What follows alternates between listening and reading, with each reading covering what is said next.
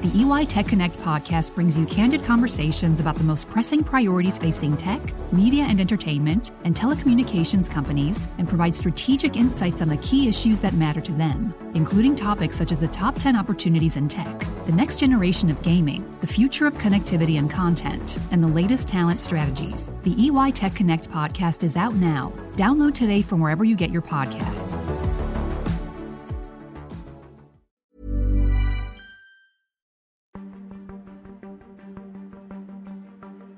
It's 4 a.m. on March 28, 1979. While the cities and towns of south central Pennsylvania are sleeping, here in the command center of this nuclear power facility, we are quietly ticking through normal procedures. Lights and switches blink and click on a panorama of control panels as we get on with our routine tasks done countless times before.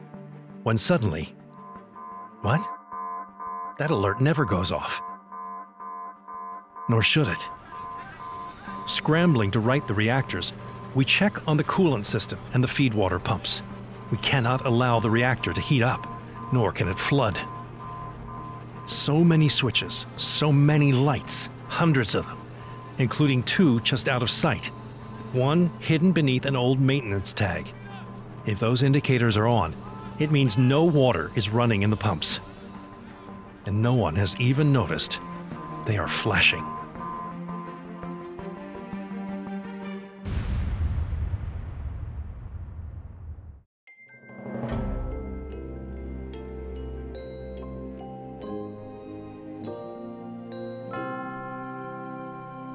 Greetings all, I'm Don Wildman, and you are listening to American History Hit. Time for another episode. Thanks for joining us.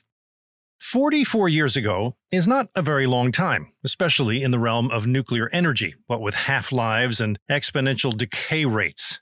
It's all measured in eons rather than days or months or decades, it seems.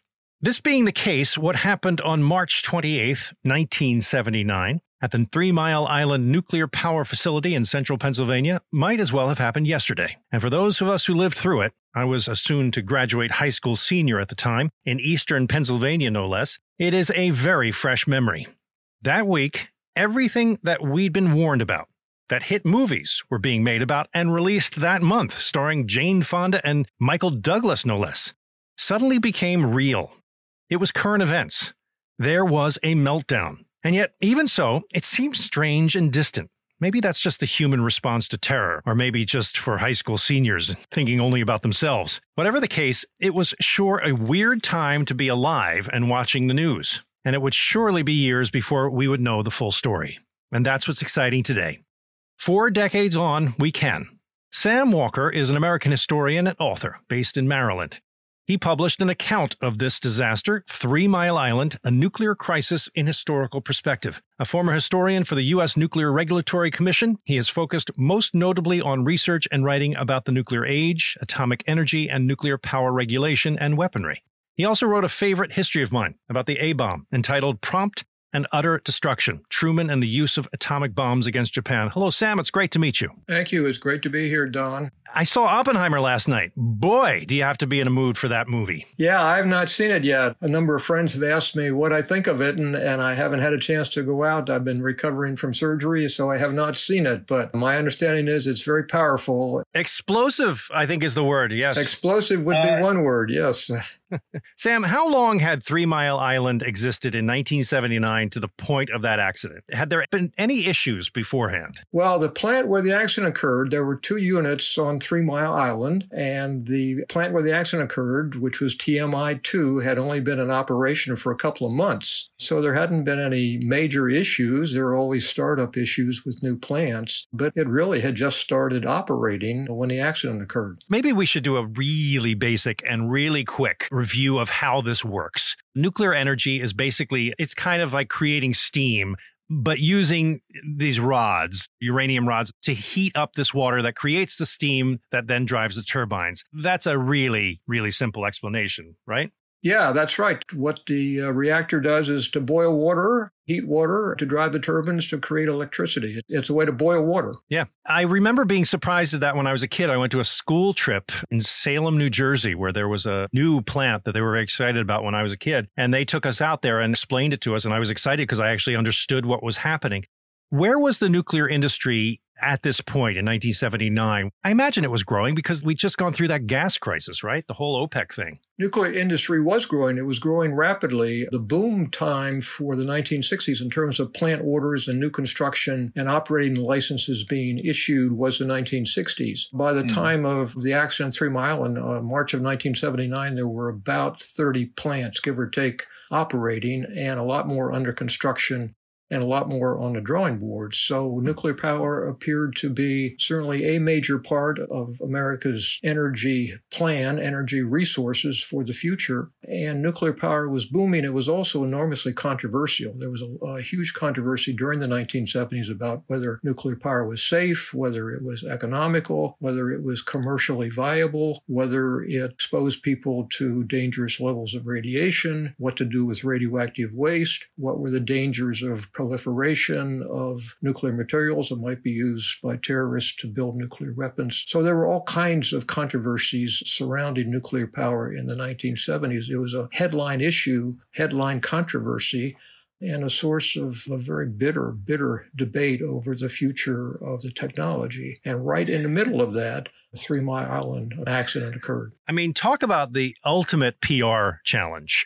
You have the word atomic or nuclear or anything in that, and the most famous incident of that realm is the atomic bombs being dropped on Japan and the massive destruction. They have nothing to do with each other. I mean, there's atomic technology, but in that time period of all of us getting used to this new idea of nuclear power, you had to really divorce yourself from all those fears and kind of embrace this new idea. The big dangers, as you say, were the waste and the proliferation and all that sort of thing, but not the explosiveness of it at all. So tell me about that day in March in 1979 when things go wrong. This was a very ordinary day, and then something very extraordinary happens. Yeah, it was an ordinary day on the graveyard shift, and things were going along routinely. And then all of a sudden, a couple of valves shut down, which interrupted the flow of water to the secondary system, which is actually where the water boils, which caused the primary system, where the water flows through the core, to heat up to very high temperatures. And that caused the reactor to trip, to shut down. And that was all not a major problem because it happens, if not a lot, it happens a fair number of times, and it's not a problem. The problem occurred after the primary system shut down, and to relieve the pressure that had built up, a valve that opened automatically and according to design stuck open. And that valve that was stuck open then allowed the escape of huge amounts of cooling water from the core. And within a short time, the primary system, the core, where the reactor is and where the fuel rods are, started to heat up. And so alarms started going off in the control room, horns were sounding, the lights were blinking, but it wasn't clear what had happened. And the operators obviously knew that something was wrong, but they didn't know what it was. There was no indicator on the control room panels that showed that the core was losing coolant. And that's the most dangerous thing that can happen in a nuclear power plant. So they didn't know that they were experiencing a loss of coolant accident, which is the worst thing that can happen in a nuclear power plant, and they didn't know what to do.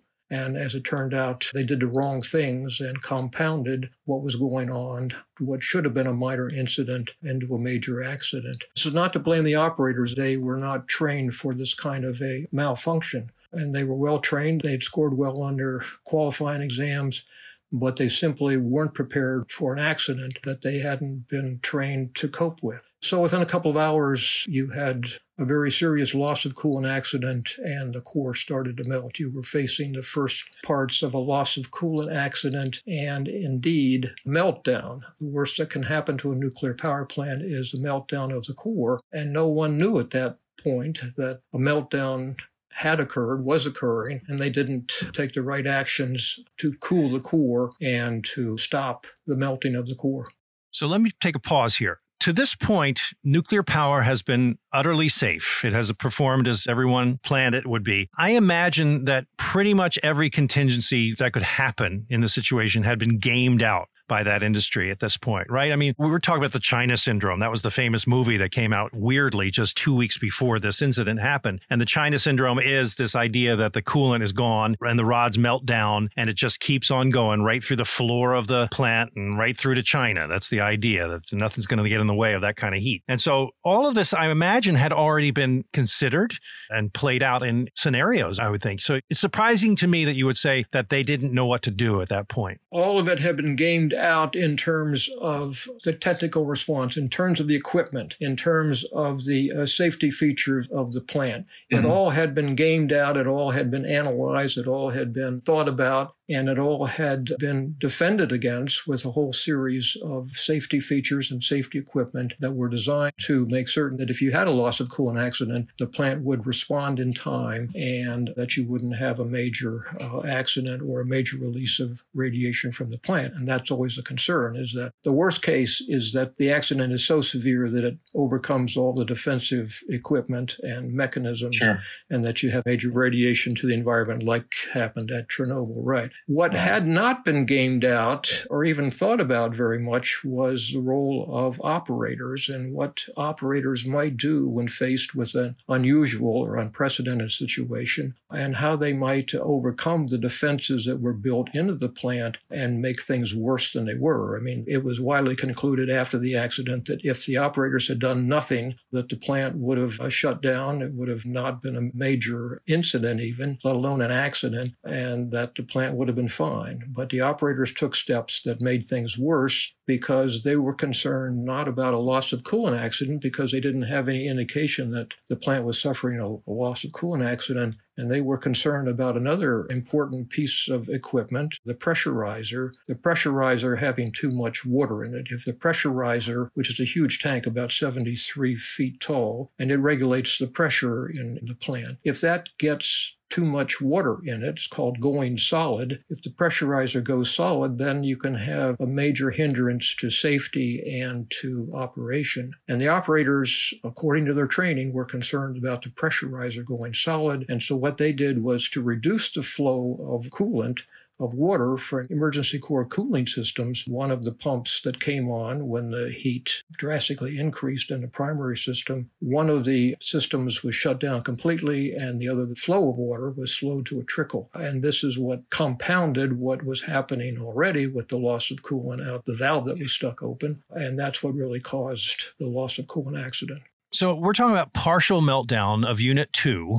What is partially melting down? Well, partially meltdown meant, and we didn't find out until years afterwards, that there actually had been a meltdown. I mean, all the actions that were taken in the 5 days of crisis that followed the accident, when the crisis was severe, and as you indicated, it was frightening for people not only in central Pennsylvania, but for a long way beyond central Pennsylvania.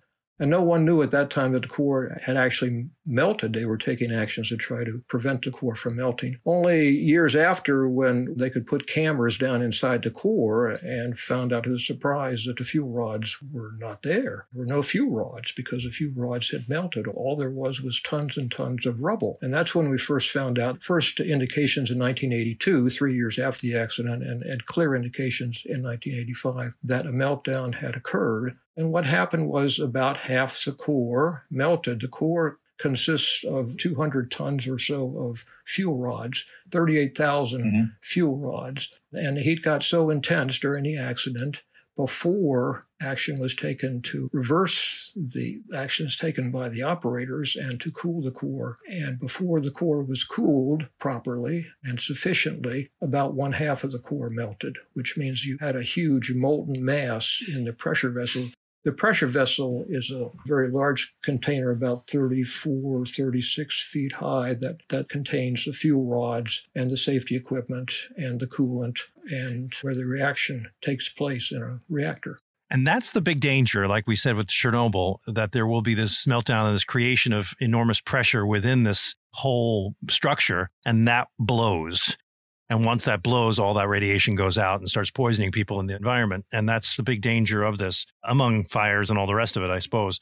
So this was a technical malfunction compounded by human error, leading to a situation that no one really understood at the time. I guess a lot of this has been addressed in more recent years by all the digital technology that we didn't have at that time, right? I mean, they can now surveil us in a whole sort of different way. Control workers misreading, confusing signals, and this halted the emergency water cooling system, which then heated the nuclear core to dangerously high levels. Am I catching up to you here? That's exactly right. That's exactly what happened. So once this is identified, that March morning, how is it handled? What steps do they then take? Well, they take steps to cool the core. The only problem is they can't pour water in because that turns to steam, and it's so hot in the core because all these fuel rods have melted or are in the process of melting. The temperature in there is at least 4,000 degrees, maybe much higher than that. And so if you pour in water to try to cool the core, it just turns to steam. And if it turns to steam, then that tends to expose the fuel rods. And so they thought, well, instead of pouring more water in, we'll pour less water in, and maybe that will allow the pressure and the coolant to work like we want it to. And that didn't work either, because when you poured less water in, it exposed the core again. And so you had a huge bubble of steam in the top of the vessel. And keep in mind that they didn't know that they had a meltdown at this point. They knew they had a core that was superheated, and they knew they had a problem of trying to cool the core, but they weren't sure how to do it. And all of the steps that they tried to take didn't work very well for reasons of the relationship between heat and pressure in the core. So they were dealing with a situation which was extremely dangerous and extremely difficult to know what to do because it was unprecedented. And no one knew exactly what the damage was, but they knew at least by nighttime on the first day, on March 28th, which was a Wednesday. Late in the evening on Wednesday, it appeared that you had a serious accident, though no one knew exactly how serious, and no one knew what to do about it. We'll be right back after the break with more from American History Hit. While you're listening, make sure you never miss another episode by clicking like and follow. And while you're at it, please share this episode with a friend or family member. You're our best means for building our audience, and we are most grateful for the help. Thank you so much.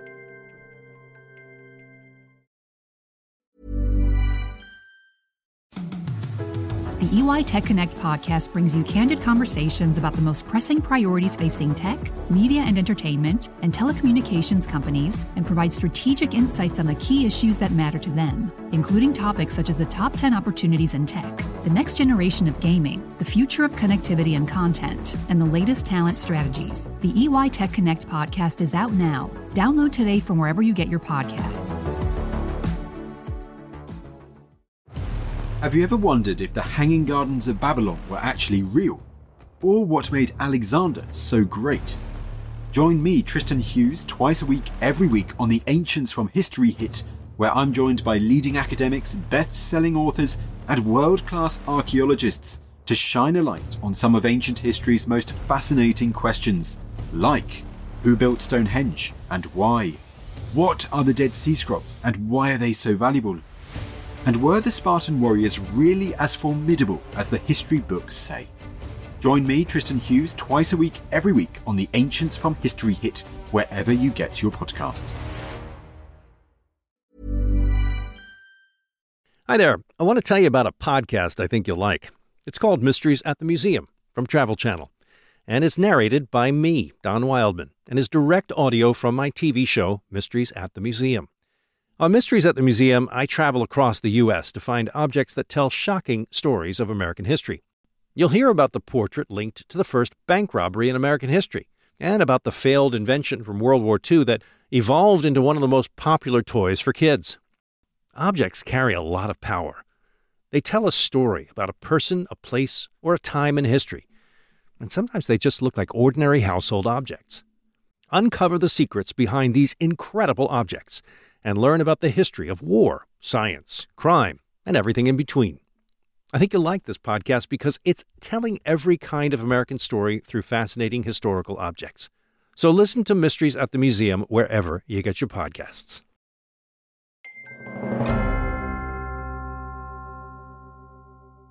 And then comes the human challenge, which is how do we explain to the public that this terrible thing is happening? We don't quite understand what it is, but you need to keep calm. Everything's going to be handled right. I remember this sense in the news of, oh my God, this thing really happened that they were all worried about. And I want to repeat, it was 2 weeks before that a very, very big movie came out called The China Syndrome, starring Jane Fonda and Michael Douglas, a young version of Michael Douglas. And they were covering this very kind of event in the movie. This would be a movie that had been shot a year before, if not more. It was just weird, uncanny coincidence that it comes out 2 weeks before. But it means that we as a public are supercharged. We'd all gone out a couple weekends before and seen this movie. And then boom, it happens. It's the weirdest thing. I remember that more than anything at all. Well, trying to explain what had happened to the public was extraordinarily difficult. One, because you're dealing with a very complicated technology. And it was made more difficult on the first day, the first morning, and then again throughout the day on Wednesday, the first day of the accident,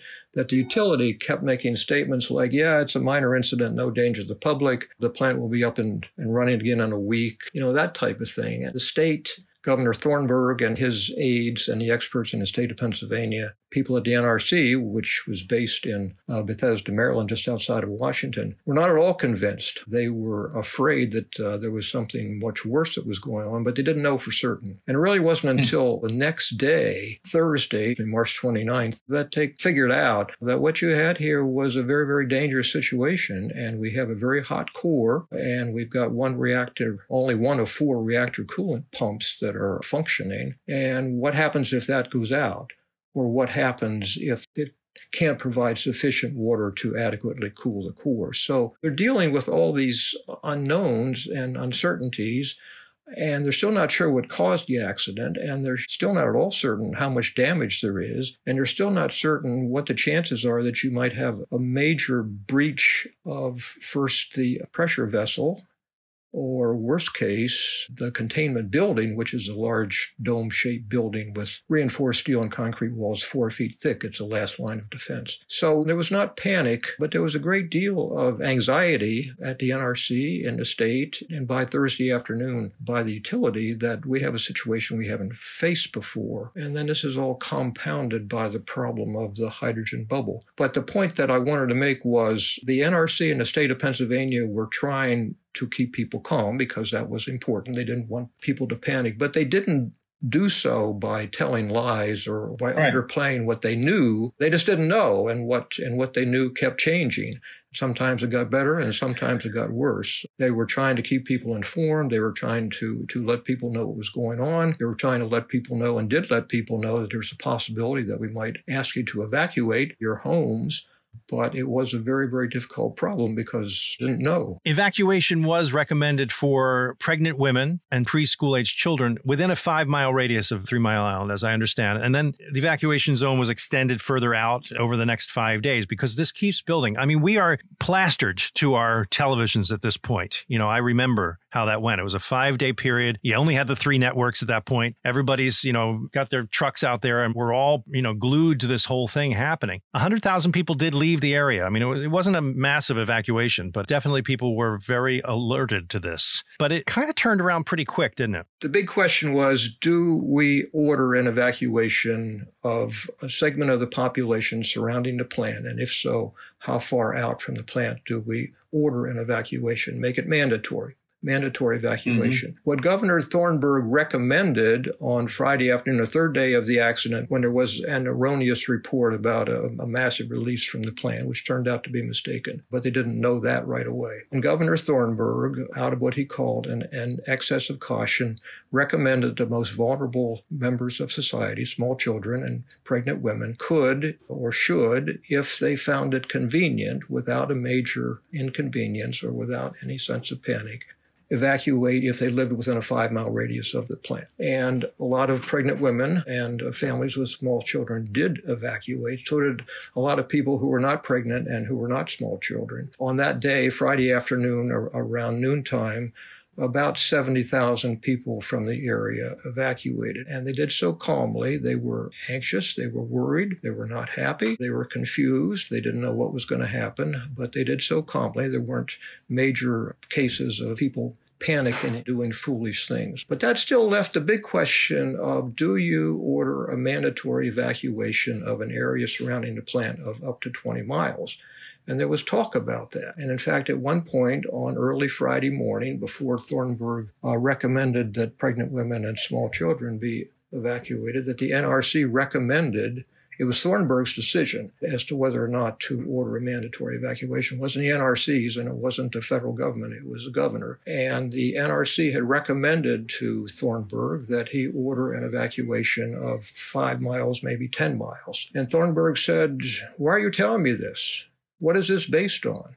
Because Thornburg, much more than the NRC, realized what the costs of an evacuation are. You're going to have accidents. You're going to have people panicking. You have farmers who won't leave their farms. You have people in senior citizen centers. You have people in hospitals. You have prisons. You have all kinds of things that makes a mandatory evacuation extremely costly and extremely inconvenient. And so Thornburg was not going to order a mandatory evacuation unless it became absolutely necessary. And the question then from Friday through Sunday was whether or not a mandatory evacuation was necessary. And at one point there was talk at the NRC and among state officials about a 20-mile evacuation, in which case you have 600,000 people, you have several hospitals, you have a prison, you have all kinds of facilities and residences that would make that kind of evacuation extremely dangerous, extremely costly. And Thornburg, much more than anyone, knew from experience that evacuations are hazardous. Yeah, Thornburg comes off very well. I remember feeling that way about him. You know, as a young voter, back then, I was beginning to see the world through a politician's eyes and ways, and he was actually very good in this situation. He came out liking Richard Thornburg. The odd coincidence also is that Jimmy Carter, who's the president, was a nuclear engineer from his military days, worked on a submarine. How did the federal response match the state? Were they as present at that point or not? Yeah, the NRC sent people up right away from its regional office in King of Prussia, which is close to Philadelphia, as you probably know from living there. It wasn't until Thursday afternoon, Friday morning, that there was a large contingent of NRC people. And Thornburg wasn't very happy with the NRC because he'd gotten advice which he thought was not necessarily sound, including the advice for the evacuation early on Friday morning, the third day, that turned out was based on erroneous information. So it wasn't until Friday afternoon, Thornburg was talking on the phone with Joseph Henry, who was the chairman of the NRC, was an outstanding nuclear scientist and engineer, knew the technology better than practically anyone in the country. But Thornburg was trying to figure out why the NRC had recommended this evacuation, and Henry didn't know. So Thornburg, with good reason, got exasperated with the NRC. And finally, after Thornburg had talked to Henry, President Carter called Henry, and he said, "What's going on? I want to know what's going on, and I want you to send up the best person you've got to be my personal representative at 3 Mile." And so the NRC sent the head of the Office of Nuclear Regulation, which was responsible for nuclear plant safety, whose name was Harold Denton. And Denton was a very sharp guy, a very nice guy, a very down-to-earth guy, and he and Thornburg got along fine. So once Denton got there, and he could see what was going on site, and once he could, and he had some experts with him, he could kind of get a handle on what was going on, even though he admitted that he didn't know all of what was going on. But Thornburg appreciated his technical ability plus his honesty and his frankness about saying, well, if Denton didn't know, he'd say, I don't know. This is a new situation. We've never faced this before. So once Denton and Thornburg were teamed up, they were a really excellent team, and Denton had a direct line to the White House, and he called Carter twice a day and told him what was going on or what he knew about what was going on. One thing I think which is worth noting, no one in the state government or the federal government was playing politics. No one was used this as a means of enhancing political capital. Thornburg played it straight, Carter played it straight, and the NRC certainly played it straight. And their top priority throughout the 5 days of crisis and beyond was to try to protect public health and safety and try to protect the citizens of central Pennsylvania. What this showed about the systems of even American governance, let alone, how the atomic energy was being handled, was pointed up,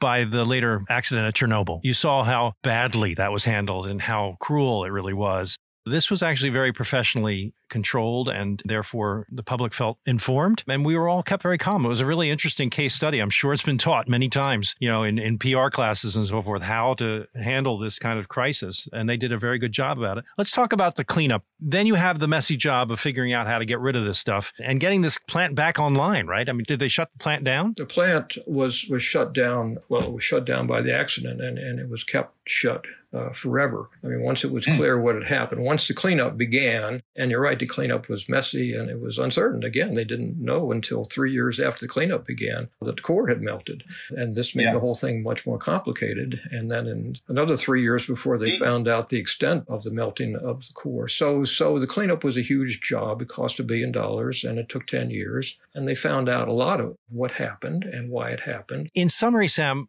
do you feel in the events afterwards, in the cleanup and how they could understand what really happened, does it frighten you more what happened at 3 Mile Island in the aftermath than what happened at the time? I mean, should we have been a lot more alarmed? Well, yeah. If Thornburg and Hendry and Denton and President Carter had known that half the core had melted, they would have ordered an evacuation immediately, probably out to 10 miles, maybe out to 20 miles, in spite of their awareness, certainly Thornburg's keen awareness of the costs of an evacuation. And when I talked to Thornburg and when I talked to Denton and to Henry, they all made it clear, if they had any idea that the damage to the core had been so severe, that the meltdown had been so extensive, that they would have felt obligated to order mandatory evacuation immediately. So in that sense, it was more dangerous than what anyone realized. But the other side of that is that you had a massive core meltdown, a worst case accident in which tons and tons of fuel rods melted. They were molten. They were running down to the bottom of the pressure vessel in liquid form.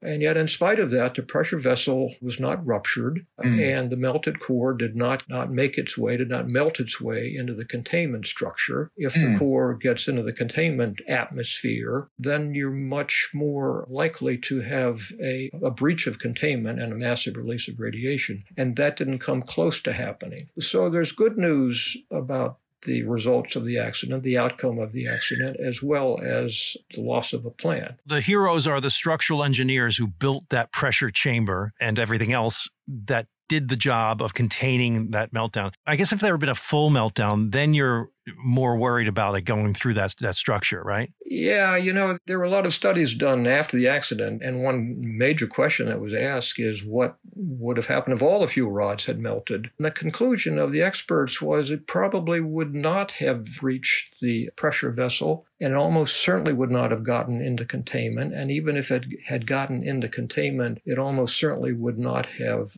breached the walls of containment. So there would not have been a massive release of radiation. And no one can be sure about that. And partly that judgment was based on the circumstances and the design of the plant at 3 Mile Island. So there was good news, but it wasn't clear, and it still isn't clear exactly how that good news would apply to other plants if they had the same kind of accident. Is 3 Mile Island a reason we should embrace nuclear power because so much had gone wrong and yet it didn't cause a disaster? Where do you come down on this? I mean, I have friends and family who are like, why aren't we building nuclear power plants all over the place? It's the answer to the climate change problem, et cetera, et cetera. Where do you come down on that?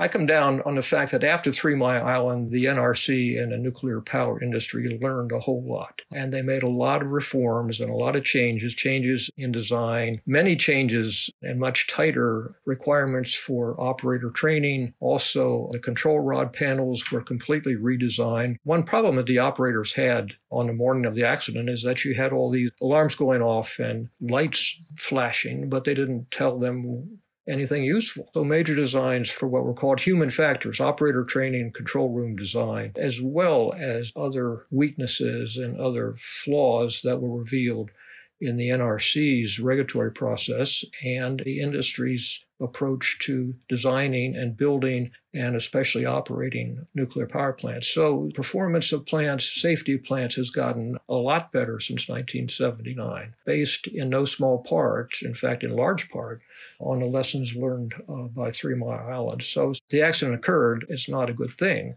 But the other item of good news is that there were no major releases of radiation from the accident in spite of the huge damage done to the plant. Right. Yeah, there were studies done of cancer rates and so forth, but they were conflicting in their results. I mean, it seems to have not been a source of great pain and torment to the public. A lot of insurance settlements to people who were claiming those kind of things. It's an ongoing thing. You know, this is the deal with nuclear energy. Once you're in there, you're in for the long haul. I mean, we're not even talking about the issues of nuclear waste and how to get rid of these things. And it's just, everything takes so long in nuclear power. So that's an ongoing situation. But for another podcast. Sam Walker is an American historian and author of a series of books that you must take a look at. What we've been talking about today is covered in 3 Mile Island, A Nuclear Crisis in Historical Perspective. But I encourage you to pick up Prompt and Utter Destruction, Truman and the Use of Atomic Bombs in Japan. It is a thick work, Sam. That's a big book. That's one reason it's so popular. It's 108 pages long. Students love it. So, yeah, exactly. He is a former historian of the U.S. Nuclear Regulatory Commission, and it is an honor to have met you, sir. Thank you for joining us. Appreciate it. Thank you.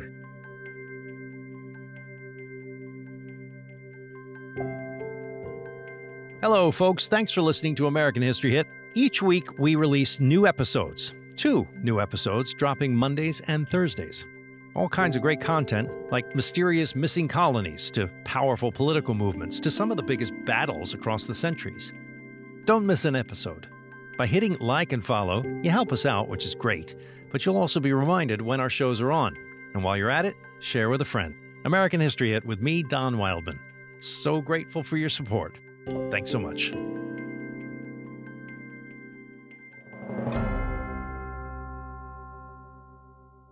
This podcast includes music from Epidemic Sound.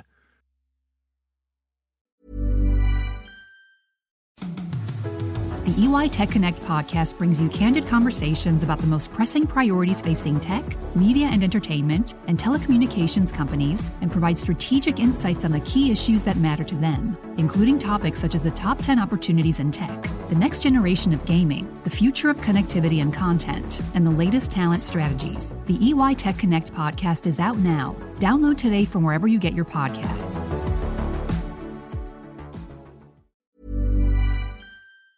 Thank you for listening to this episode of American History Hit. Please follow this show wherever you get your podcasts. It really helps us, and you'll be doing us a big favor. Don't forget, you can also listen to all these podcasts ad-free and watch hundreds of documentaries when you subscribe at historyhit.com/subscribe. As a special gift, you'll also get your first 3 months for just $1 a month when you use code American History at checkout.